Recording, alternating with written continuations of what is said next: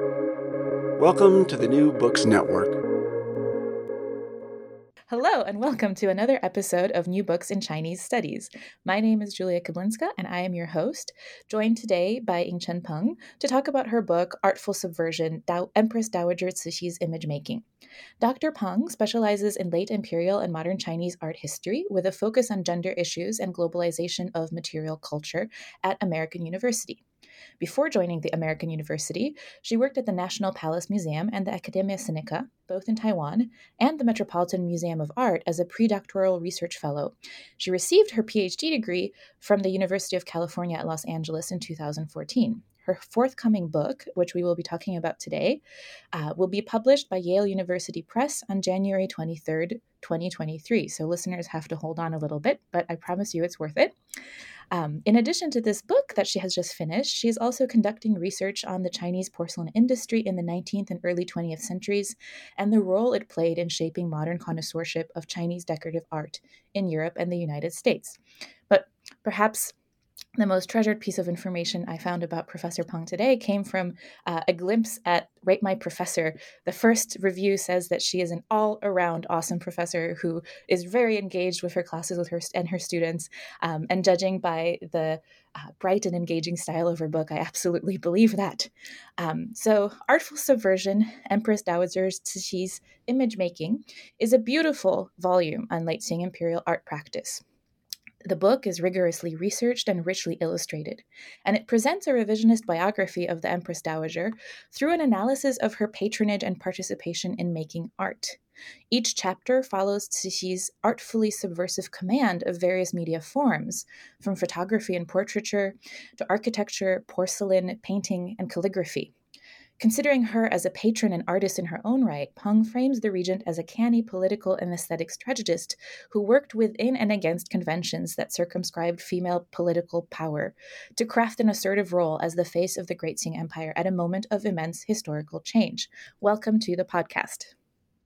Julia, thank you for your very generous introduction. And hi there, listeners. Yingchen Peng speaking. Yingchen, can you tell us a little bit about your background in art history and Chinese studies and how you came to write this book? Okay, so the story began in Taiwan. So I earned my MA degree from the Graduate Institute of Art History at National Taiwan University. It's a very rigorous program, and I spent 4 years there. So you can imagine the kind of training, the intensity of training we received. And my major back then was ceramics, Chinese ceramics, and Buddhist art. And after I graduated, I started working at the National Palace Museum. It was a very exciting time when we were redesigning and reimagining galleries. Prior to that, it was all by different media. And then we came up with a new framework that was actually by time period and different art media mixed together. It, of course, created a lot of challenges from a curatorial perspective because, different materials require different kind of conservation. And but it was starting from joining that project, I realized that I was very much fascinated by the late Qing court art. It was very insignificant compared to all other galleries like Song dynasties, Yuan dynasties, and Ming dynasties. But somehow the star pieces for the National Palace Museum are mostly in that tiny gallery. So I started to wonder, okay, so why do we have this divide between scholarly understanding of Chinese art history and popular interest? Since late Qing court art 20 years ago was still a very minor field that not a lot of people in our field were interested in. And then I digged a little bit further and realized that during this time period, the most important art patron was actually a woman. Empress Dowager Cixi. So I started to grow very interested in what she had done, and surprisingly realized that not much scholarship was there for me to study. And one day when I came across a former professor, I told him, I wanted to study Empress Dowager Cixi. And I still vividly remember that conversation because his response was really lukewarm. He was like, wait, what's so special about her? And I'm always an outlier in my field. So it's exactly because of this kind of response that I started my journey. I really wanted to know, why we have a very important patron that nobody wants to study. What's the reason behind it? And then I entered the PhD program at UCLA, studying with Hui Shu Li, who is a pioneer in gender studies in Chinese art history. Her specialty is in the Song Dynasty, but in terms of methodology, we had a lot of shared common interest. So you can say that artful subversion is a fruit that received nutrition from my training back in Taiwan, a very rigorous training in multimedia, material culture, and a more theoretical training at UCLA, where I was exposed to excellent scholarships and colleagues in gender studies, feminist art histories, and Asian studies. So that's eventually, many years of work resulted in the present book. Absolutely. And that leads us very nicely into my next question, which is to note that you frame your book in several disciplinary conversations, right? As you've mentioned, feminist art history, gender studies, and also new Qing histories, right? Which have reassessed the Qing not as a failure, but as a very exciting time.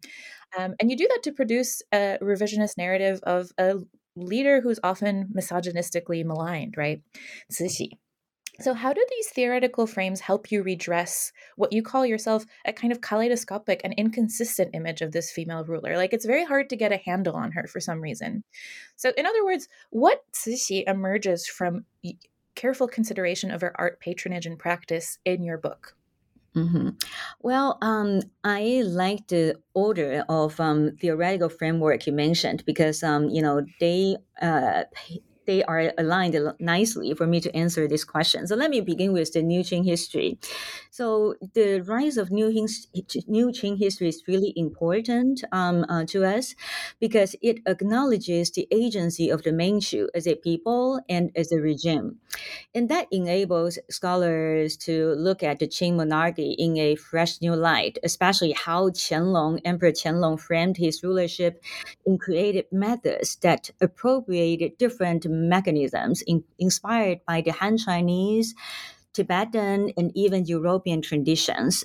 And that certainly paved the way for my analysis because Cixi largely modeled her image making after Qianlong and other previous Qing rulers. So that's the first of the three legs. And then on feminist art history, this discipline is really dedicated to uncovering women's artistic creativity in various roles, venues, and more importantly, art media. And that really broadened our definition of art, and it breaks the hierarchy of art genres and types, and that's how quilt got to become museum staples in many of the large institutions, and quilt also became a sophisticated art form, and we really have to link it back to the rise of feminist art history, and to adopting that methodology or that approach that is very important to my study, because as we will discuss further shortly, in my book, Cixi is both an art patron and even a practitioner of art. And I look at a variety of art media. So, the kind of breadth of platform that some feminist art historians carved out before me is really important. And lastly, on gender studies, personally, to me, gender studies is more like a rebellious child of feminist theory because it stems from the same social and intellectual concern about the oppressed and the underrepresented, but it also questions the binary of sexuality and it informs us that gender is socially constructed. As a result, femininity and masculinity are no longer tied to the sexual binaries of female versus male, right? And that helps us to look at Cixi, a woman leading an all-male court, right? So of course she didn't change her sexuality. She couldn't, right?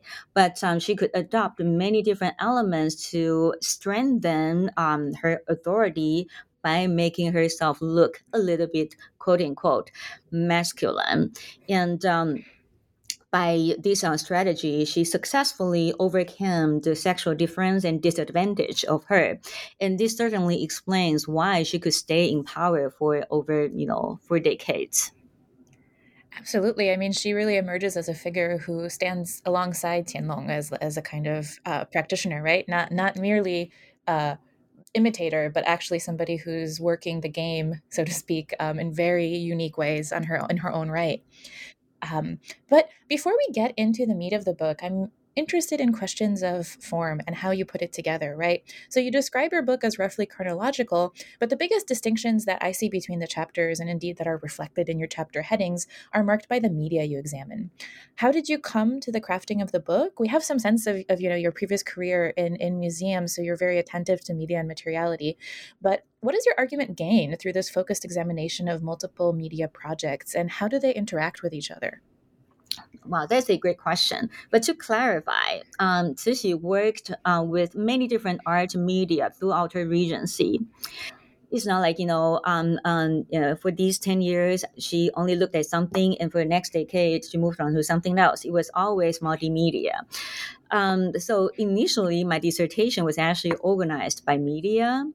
But then when I rewrote it into this book, Artful Subversion, I realized that a chronological order has the great benefit of introducing Cixi's biography to readers who are unfamiliar with her. And it just so happened that Cixi had a particular interest in each regency that resonated with her standing in the court at that time very nicely. So, for example, the gardens of the Myriad Springs in Chapter 2 is one of her earliest major interventions in, art commission. And it is also the precursor to Chapter 4's Gardens of Nurtured Harmony project. And we also see a lot of unrealized ideas in chapter 2 that eventually got materialized in chapter 4. So I just feel that, well, they actually work, they're making a very nice conversation with each other. And then the Da Yazhai Porcelain Commission discussed in chapter 3 stands in between because it was part of the chapter 2 project. And many of them were used and displayed when Cixi lived in the gardens of nurtured harmony that I analyzed in chapter 4. So I feel that this order looks right. And then chapter 5, I moved on to Cixi's painting and calligraphy. There are two forms that she was especially enthusiastic about in her last regency.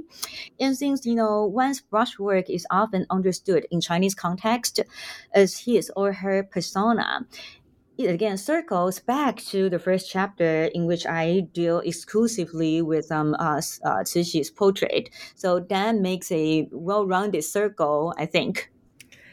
Yeah, yes, absolutely. The book has a very good momentum is how I would describe it, right? And those chapters really strongly resonate with each other. So thank you for alerting us to the way in which that was designed. So why don't we get into the body of the book then? You write, you describe that Cixi's various art projects, quote, crystallized into an artful subversion of the long denial of women's voices in Qing imperial history. She, again, I quote, adopted, modified, and redefined the patriarchal paradigm of Qing court art. Throughout the book, you show how these processes are complex negotiations of gender and power, not just the submission, oppression dyad, which is quite limiting, right, analytically. And that complexity emerges in your first chapter already in your careful and rich analysis of Cixi's self-fashioned and multimedial portraiture.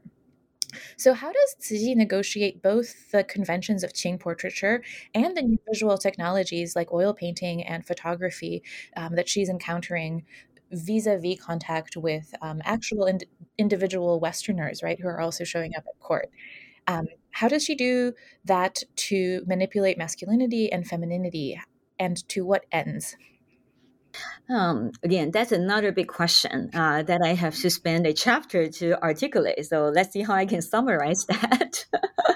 So Cixi was quite clear about her devotion to the pictorial tradition of imperial portraiture. So that that devotion to her own not cultural but political roots is always there throughout her regency.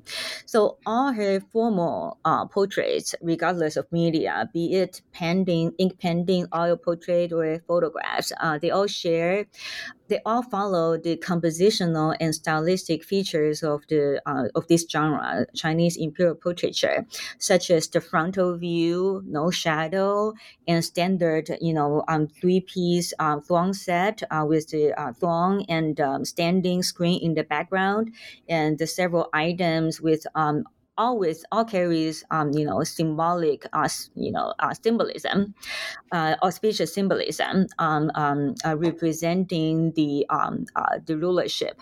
So the composition and style is like always very consistent. But there is evidence of her blending motifs that only appeared in the portrait of a male sitter to assert masculine qualities in her. For example, the snuff powder during the Qing Dynasty, it was usually used by men, and women would usually smoke water pipe. And from the biography, not biography, from the account of Cixi's attendants in early Republican era, she stated that Cixi only smoked water pipe. She did not consume snuff powder. So this was definitely a very symbolic design in her portrait, and that carried very special meaning to her. And another very masculine motif in Chinese imperial portraiture would be books, right? And that signifies the sitter's capability of reading or even governing according to the book. And also in one of her early portraits, she has a folding fan, rather than the round fan that was more common for women. And this strategy occurred in the early phase of her first regency, a time when creating the image of capable regent in the court was critical to her authority and even survival. And then once it was securely established, we see a more creative and even whimsical turn in which she would be portrayed as a bodhisattva wearing costumes that was very likely designed by herself. And then when new media such as oil painting and photography was introduced to her, so she quite quickly picked up the most significant difference between imperial portraiture in China and the royal portraiture in the West. That is the emphasis on circulation and the public display in the Western context. And with that in mind, it's not that surprising that Cixi commissioned the oil portrait painted by Catherine Carl for the St. Louis Exposition in 1904. And it is a painting that emphasizes her femininity. Compositionally, it takes the conventional format of frontal view and no shadow, right? But in terms of her body, it's a very youthful and young face with a lot of vigor, and the sitter has really soft skin, which is definitely not the real Cixi's self in her late 60s, right? And she also wears elaborate jewelry and accoutrement. and a lot of symbols of phoenix, very feminine. In late imperial China, in the background, you don't see any symbol that a Western viewer would easily, pick up as masculine. That is dragon. It's like no dragon on that painting. They're on the frame, but for the painting per se, it's a very feminine painting, and I think she did it purposefully because it was a very important timing, like the post-Boxer rebellion era.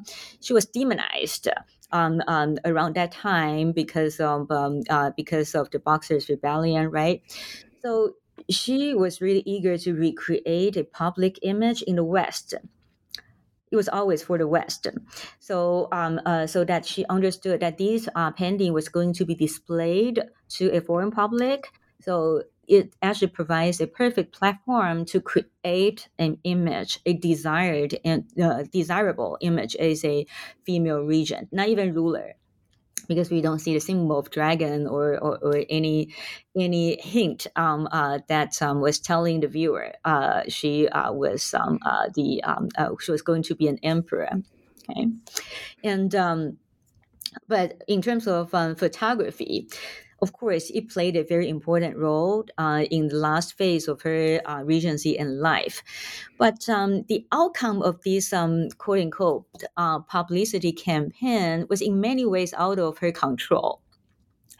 We doubt very much that Cixi was aware of how photographs were reproduced, because her photographer, Yu Xinling, and his family actually took many negatives of Cixi's photo portraits with them when they left Beijing.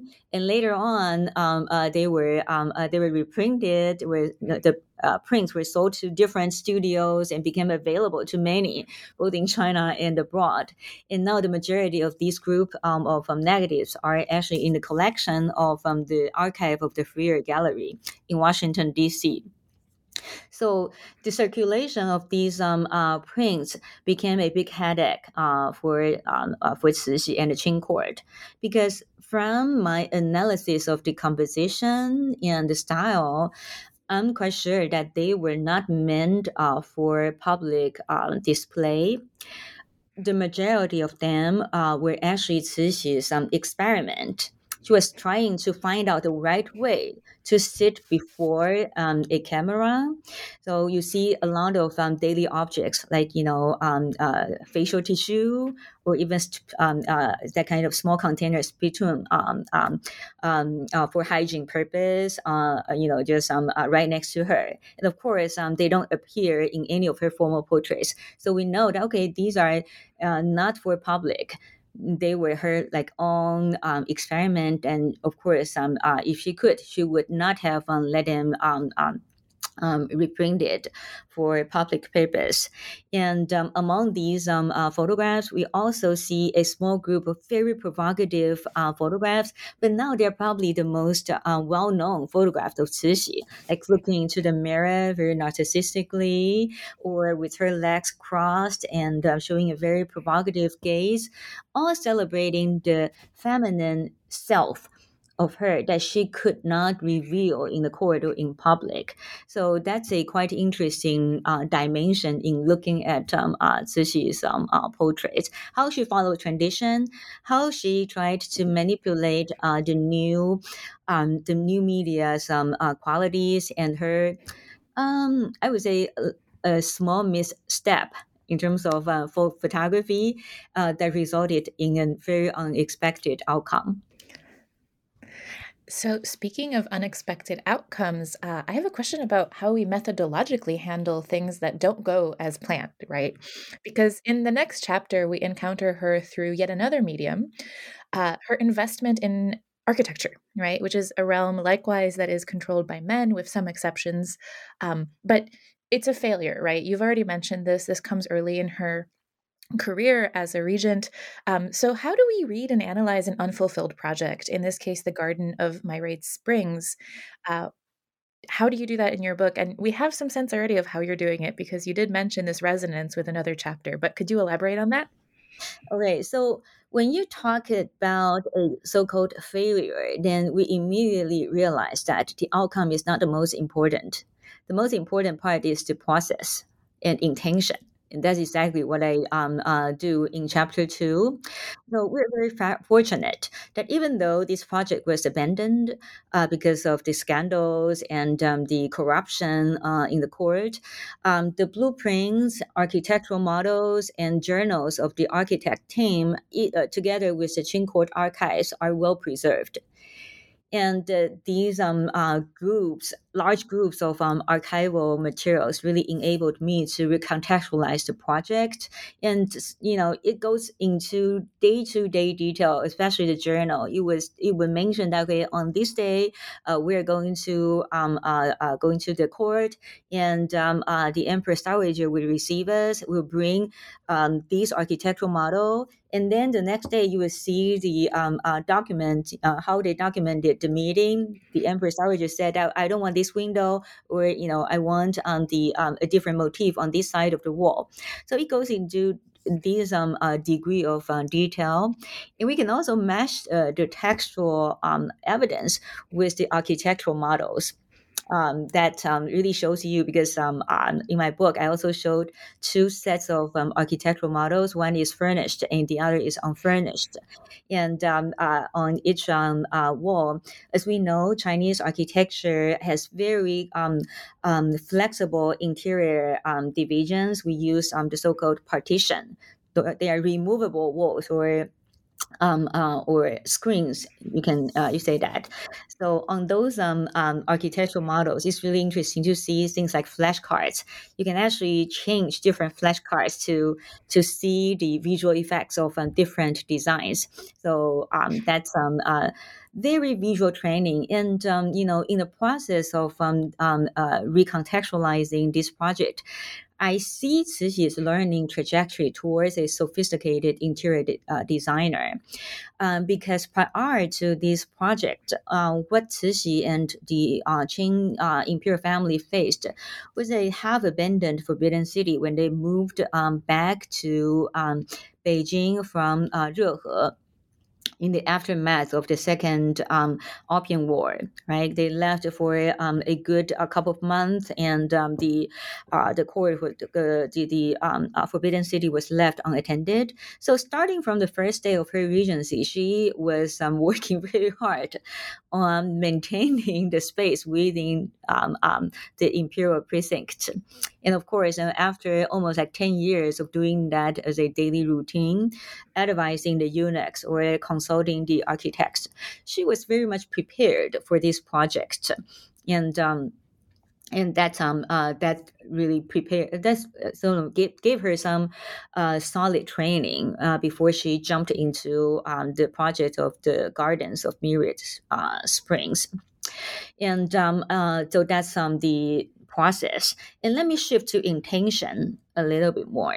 And I want to talk a little bit about the political dynamics in the court at that time.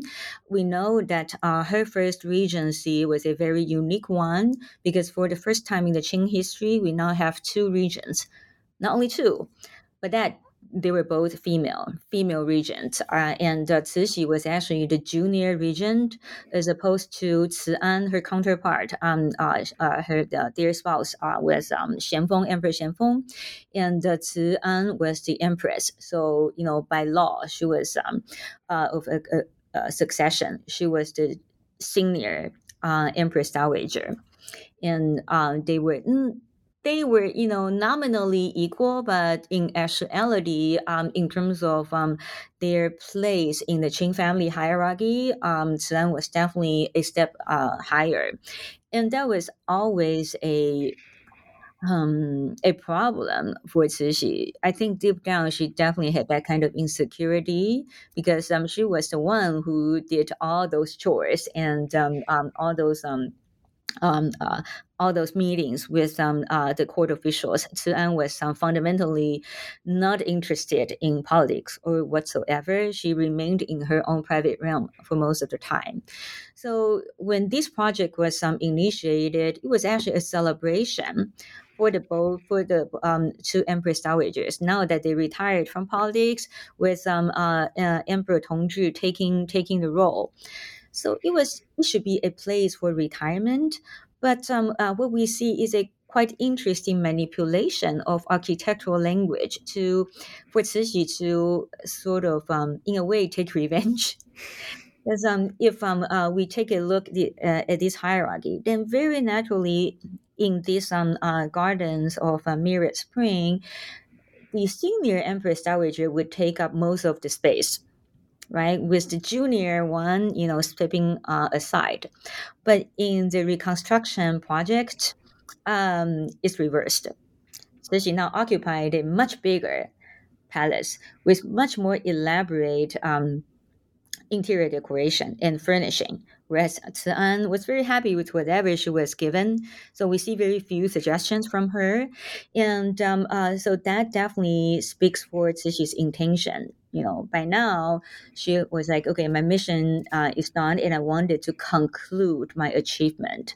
And in a way, you can also say that what I deal with in chapter 2 is her strategy to visualize authority in architectural space. Indeed, but her mission was not done. She becomes a regent yet again. But before we get to that, I have several questions about chapter 3, which is connected, of course, to chapter 2 insofar as this commission of porcelain that you write about, the Dayajai, right, is initially made in order to be part of this Garden of Myriad Springs, right, which the garden doesn't come to be, but the porcelains kind of manage to exist regardless, right? And you write that with this porcelain commission that is really made in order to be part of an interior design, she creates a vernacular, colorful, and auspicious universe around her. So we get a sense again of this kind of media environment, right, or ecology, if we want to borrow some terms from media studies that she's working with. And I wanted you to elaborate a little bit more about how these porcelains are multimedial.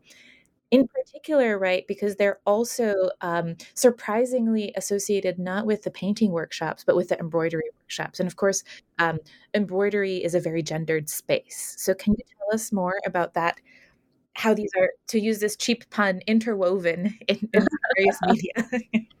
Interwoven is such a popular word nowadays, but it's also very adequate in terms of talking about the Dayajai project. So, but I think porcelain itself is a quite interesting decorative art that weaves different art forms together, and it's both artistic and utilitarian nature is equally intriguing. That's why I started my art history study with ceramics. So on the case of Dayajai porcelain commission, I think we should begin with the purpose of the commission. It was meant to be the birthday present for Cixi's self, and for a new palace dedicated to her. These like not palace. It's really hard to translate that from Chinese context to the English, but it's like the palace compound in the within the precincts of the gardens of Myriad Springs. So let me clarify: this commission was only for Cixi. It was not something that Cian got to share. So it was very, very personal and dear to her. So and also on this.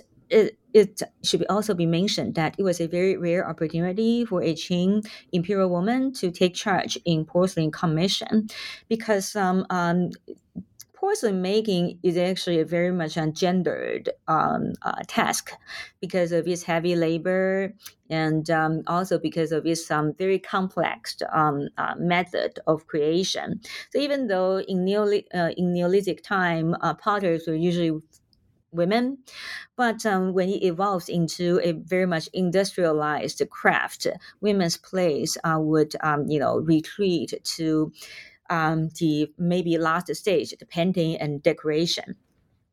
And in the Qing court context, basically all the communication or commission with the king was done by men, either the emperor himself or the court officials who supervised the imperial court, imperial king.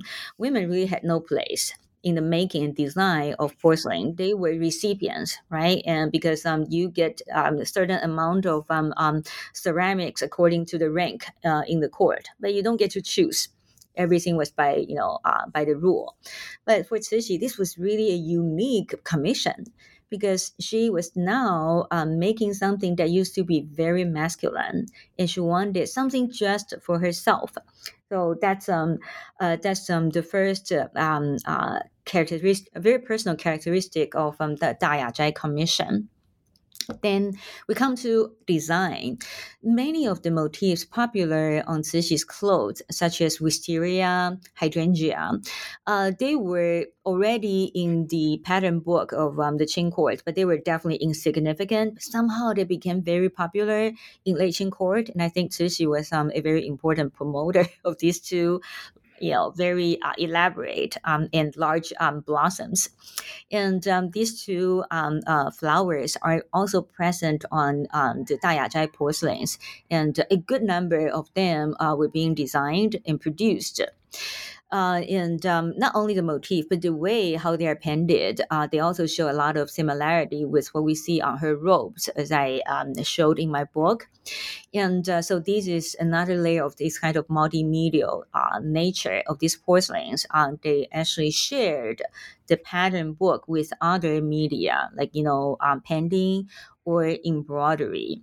And the third layer of this kind of multimedia nature goes to architecture. Because, like I mentioned earlier, the architectural models of these palace has many different kind of flashcards, right? So we see different types of decoration, and all of them are very auspicious because it's, after all, a celebration of birthday and retirement, right? So it's to be expected.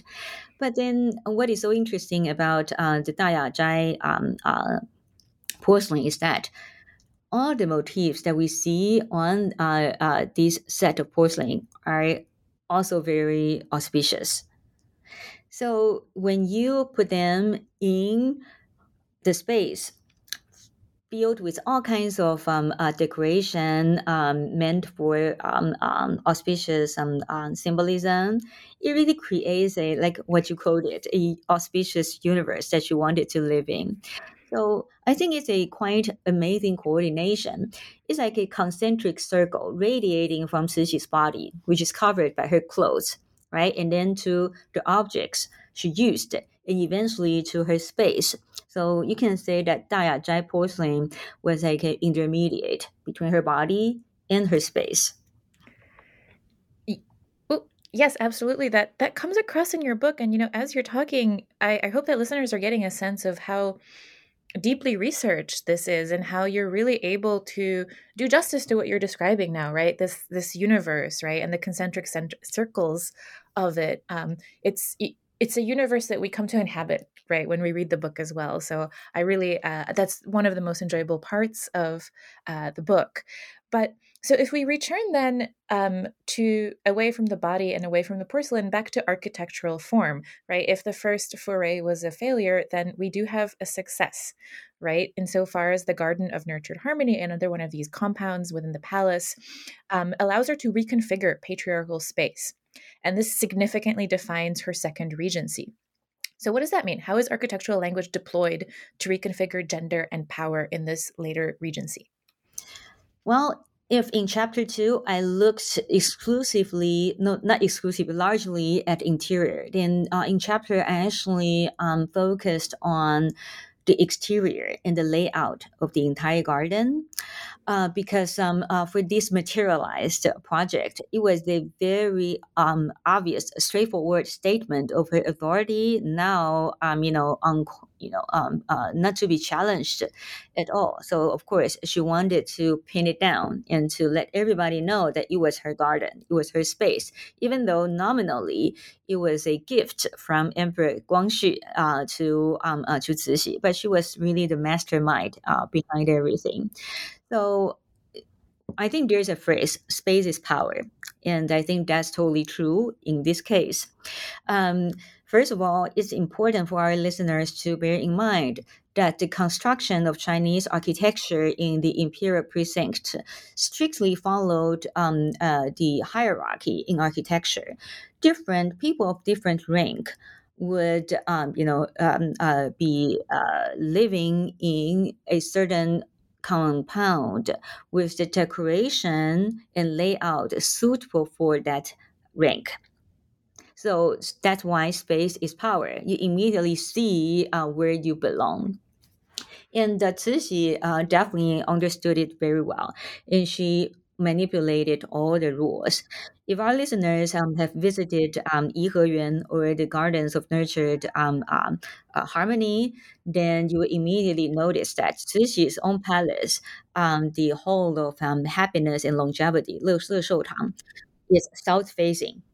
Very large. It's actually the largest compound, and it has the best view. It's on the north bank of the lake. Whereas Guangxu's palace, much smaller, it stood to the south of Cixi's palace, and its door faces west. South facing is very important in the directionality of Chinese architecture, because it's like it represents the status of the dweller. So this opening, the directionality of the architecture speaks the hierarchy between Cixi and Guangxu already, and then the size, right, and then the location.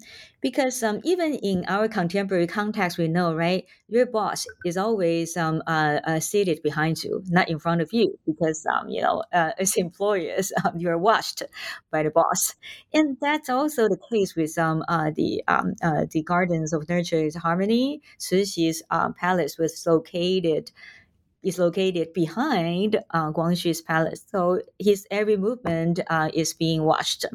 So you can say that's a kind of invisible pressure for him. But the most literal distinction between the two's power would be the pendant decoration on the beam. So on the beam of Cixi's palace, you will find a lot of rounded decoration. In the architectural term, we call it Hexi style or Hexi pattern. It is only used for the highest ranked architecture. Whereas on the beams of Guangxu's palace, we see a lot of rondelles with different pendants, and that is called Su Shi pendant, and that is the decoration used on architecture of lower ranked. So that's, again, any visitor who was aware of this kind of hierarchy, it was a common sense for the officials in the Qing dynasty to realize that, okay, this is a very straightforward statement. It's unspoken, but it's visible. Yeah, so she certainly put him in his place, so to speak. Oh, yes.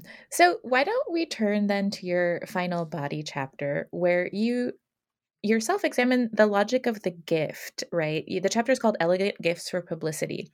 And I wanted to stop at this word because I think it has a kind of contemporary connotation that might give some readers pause, but I think that it is the right word. And I would like you to tell us, how can we understand Cixi's savvy as a public figure, as a figure of publicity, especially because the way that she commands publicity is quite different from her contemporaries, right? It's different, and at the same time, she's very aware of the modern world in which she lives, right?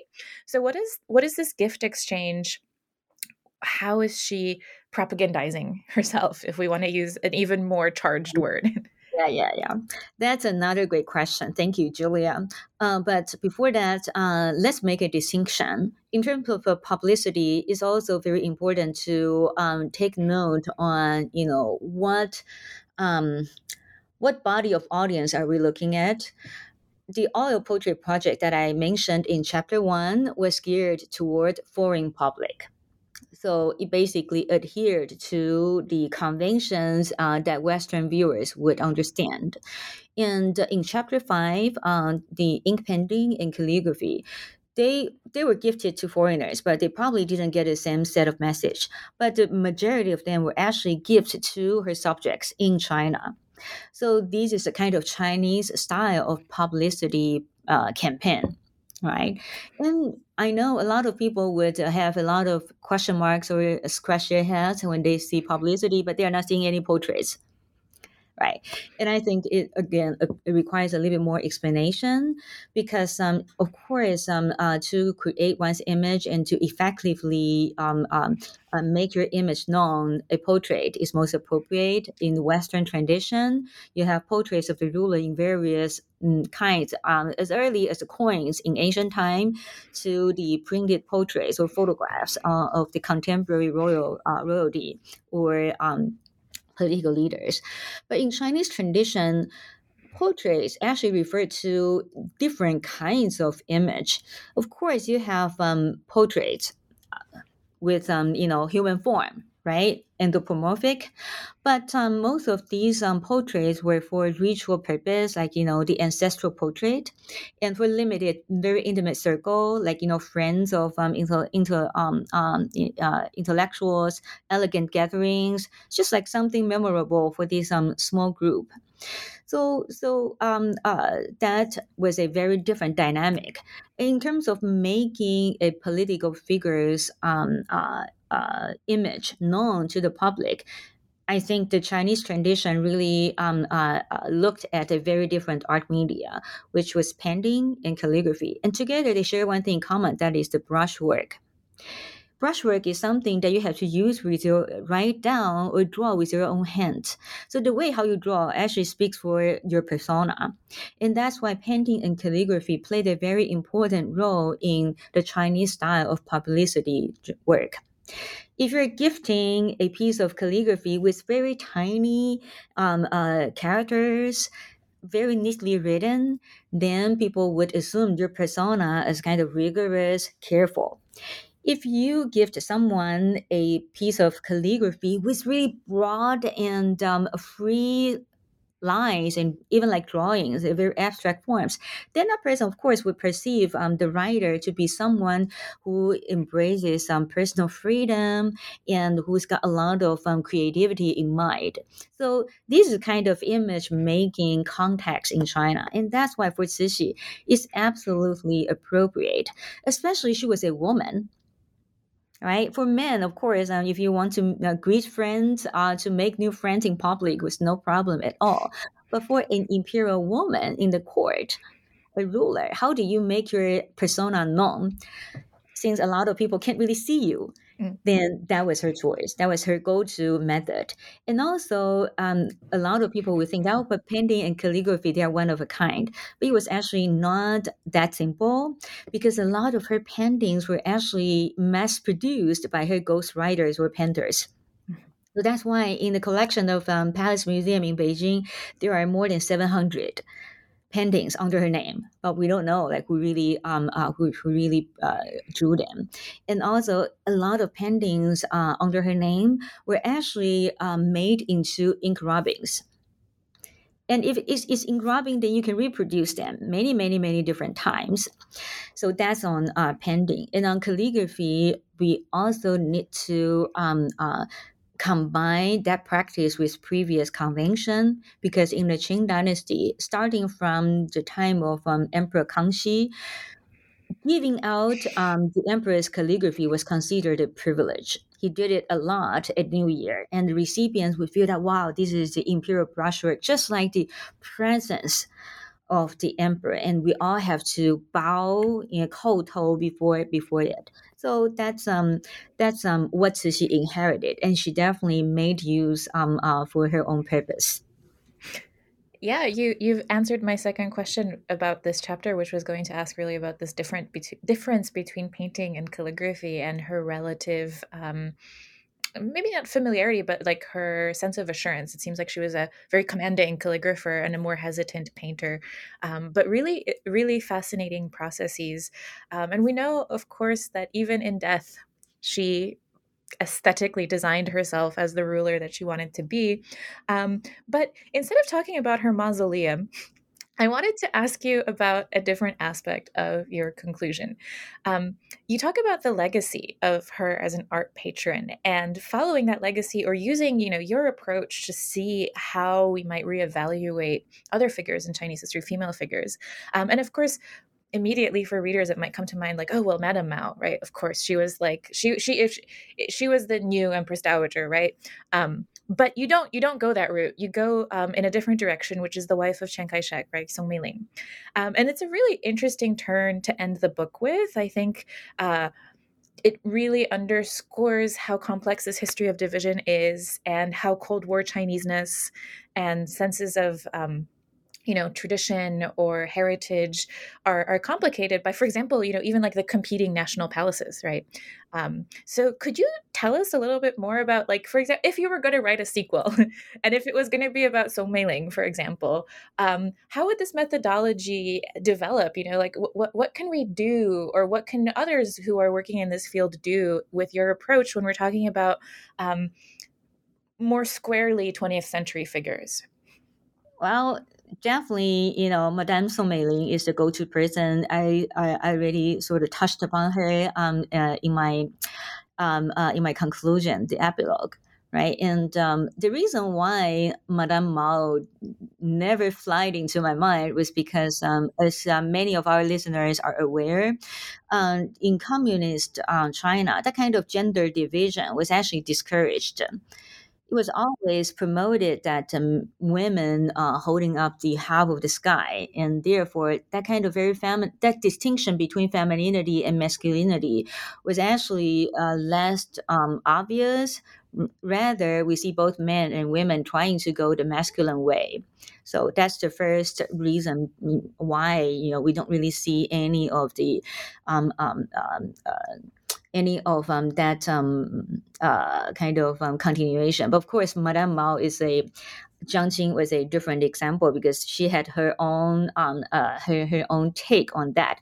But since her field really is performance art, after all, she started her career as a film star, right? So I think she had a more modern take on this, and she exclusively focused on film or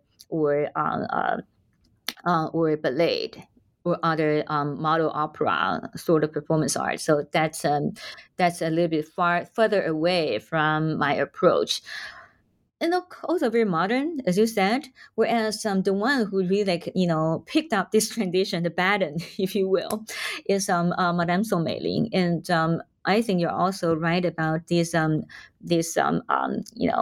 unspoken desire to visualize Chineseness, and on her part, actually, as the readers of the book will find out, she started in a way copying what she had done, right before, way before the Republican government moved to Taiwan. So it started on very early, and when people still had a fresh memory, especially in 1920s with the looting of Cixi's tomb. Everyone suddenly started to realize, what's the architecture where she forever rested looks like, and what are the decoration, and we see a very interesting resonance in Song Mei-ling's new residence in Nanjing that I analyzed in epilogue.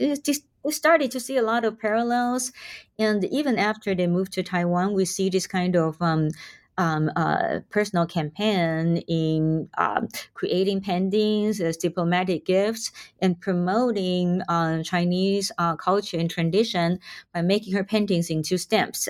So yeah, there are a lot more to be said about this kind of very feminine aspects of asserting power and authority in the realm of politics.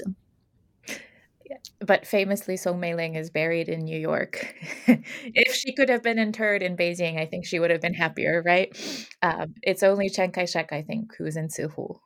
Yeah, right. So thank you for that answer. But now maybe I'll ask you about your real next project. So what are you working on? What new book can we look forward to in the coming years?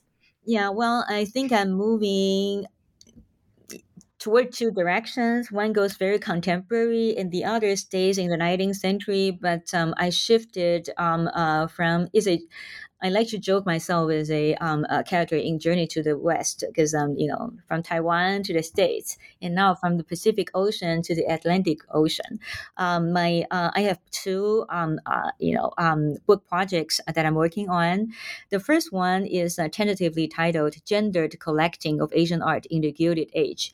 So I'm looking at women in Boston, New York, and Baltimore, and in the Gilded Age, and how they collected Asian art, and how they sort of distinguished their practice from their counterparts in Europe. So again, I'm still very much interested in gender and the material culture. So that's the 19th century part.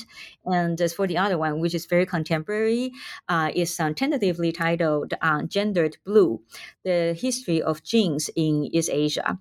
So I analyze how jeans or denim as a fabric and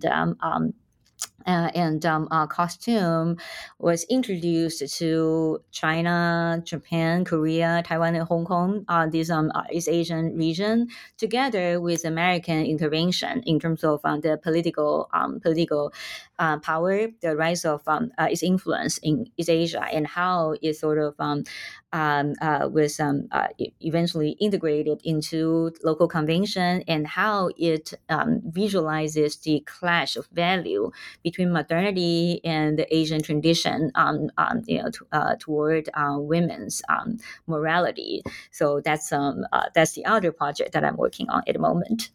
Wow, it sounds like you'll have some very fun traveling to see some of those great houses in the Northeast that are full of chinoiserie, right? Right. That was born in the middle of COVID. I realized that, well, international travel is just so impossible. So why don't I look local? So that's how it started. And with Gendered Blue, I'm just very glad that now, hopefully, with a lot of travel bans are gradually removing, I'll be able to travel to Asia and conduct more field works there. Well, I wish you all the best for both projects. I'm looking forward very much to reading both of those books. And thank you so much for your time today. I encourage listeners to pick up a copy of your book because it's really going to be a lovely addition to their bookshelves on January 23rd.